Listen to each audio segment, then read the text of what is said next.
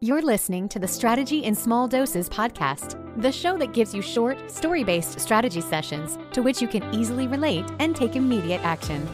Each episode is aimed to help you reduce the overwhelm, create massive clarity, instill you with the confidence you need to grow your business, and create a clear plan to get you there. So let's dive in with business strategist, mastermind facilitator, productivity expert, and your biz bestie host, Michelle Donaio.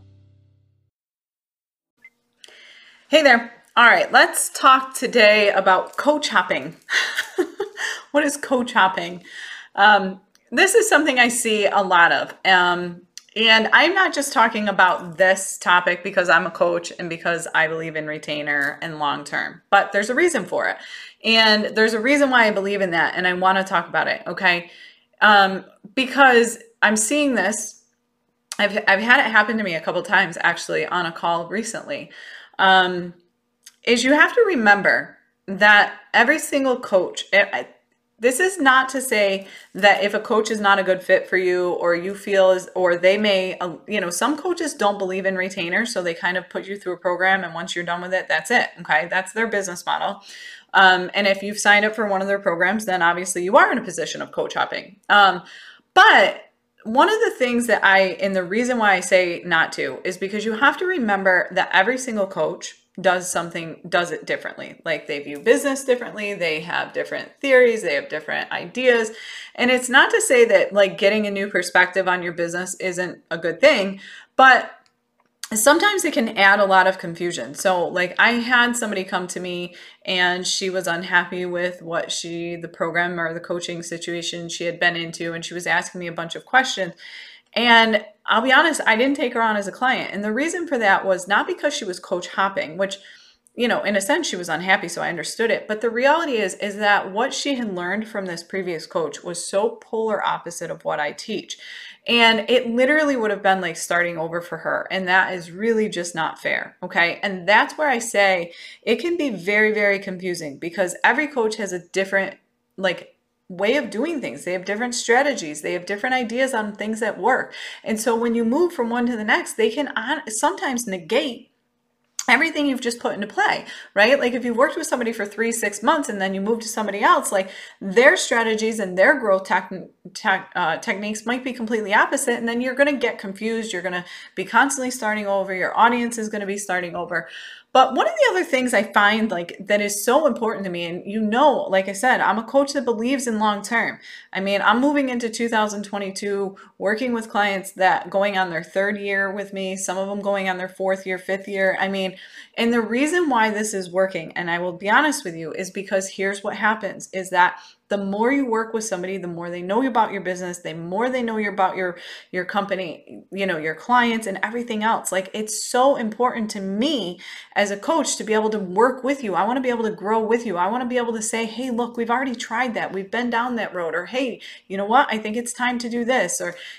You get to know that person. You get to know them, what's going on in their family. You know what pushes their buttons. You know when you can pull back. You know what they value and what they don't. You know what they excel at and what they're not really strong at, right? Like, especially if you've tried certain strategies, you can know like, hey, they're really strong at doing trainings and videos. They're not really strong at content and writing. So you can look at those strategies and then you can double down on them. And the more you know, the more you can double down and your coach can give you a different push. And that's why I say that coach hopping is not necessarily a good thing because really, truly, if they are in your corner and they are trying to help you grow, they are constantly growing. They are constantly learning the new strategies for you. So you don't have to learn them, right? Like you don't have to go to a new coach. They're going to the new coach. They're learning the new strategies. They're staying on top of all the trends and all the market data. Like that's important to me. Like I want to make sure that I try something before I tell any of my clients to do it. So I just don't really truly believe in this coach hopping thing because yes, it's great to get a fresh perspective, but you also have to understand too, like one of the things that's, when people work with me is like, I have those coaches that I can reach out to and say, hey, by the way, what do you think about this? I have the marketing strategist, the brand strategist, all those people I collaborate with all the time. So like I said, my clients don't need to coach hop because I've got all those people in my back corner with me. So it's like putting together all these different puzzle pieces, and you've got puzzle pieces from all these different puzzles, and you're trying to make one puzzle and it just doesn't work. I mean, think about it. Even like if you take Amy Porterfield's program, she's going to tell you that building a list and growing and selling a course is the next thing, greatest thing since sliced bread. You go and take somebody else's course and they're going to tell you launching and, doing these launches that are so exhausting are the best things in the world, right? And that's their strategy. You look at James Wedmore's Business by Design, and he talks about, selling your high ticket.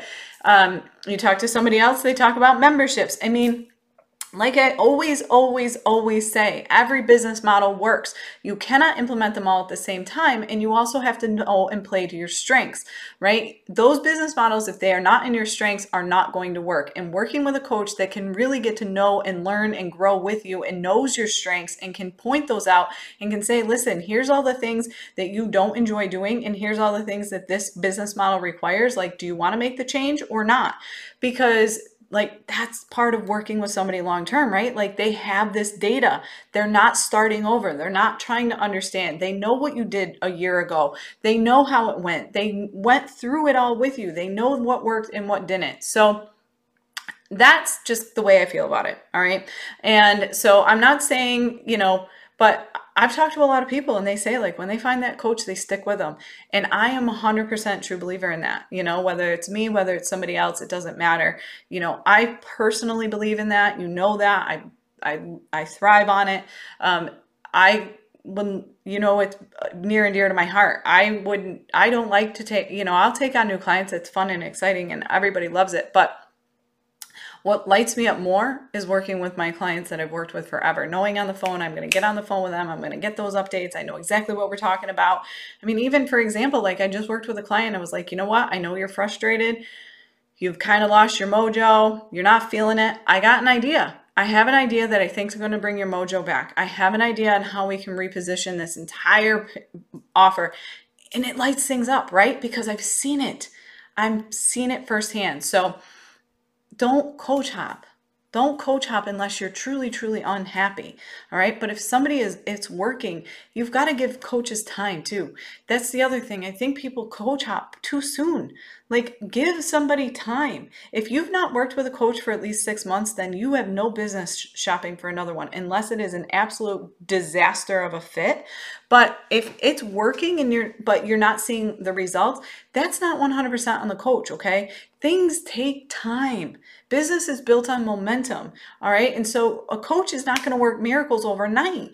And so that's another huge reason why I firmly believe in long-term is because the results and momentum are built as you move forward and as you build on time. That does not happen overnight. Okay. So please, please, please stop with coach hopping. Find a coach, do your research and stick with them. All right. Stick with them if it's possible because they have your best interest in mind. If they're a good coach, they're always looking out for you. They're always looking out for new ways that they can innovate and help you grow. And, they are learning. A good coach is constantly learning too. So they're constantly bringing something new to the table. They're watching those trends. And so you don't need to be going from next guru to guru to guru. It's just going to confuse you. And quite honestly, it doesn't grow your business. It slows it. All right. So I love you, but stop with coach hopping. All right. I'll talk to you soon. Thanks so much for listening. This podcast was designed to help you. If you have a specific topic or struggle you would like Michelle to cover, please feel free to send them her way.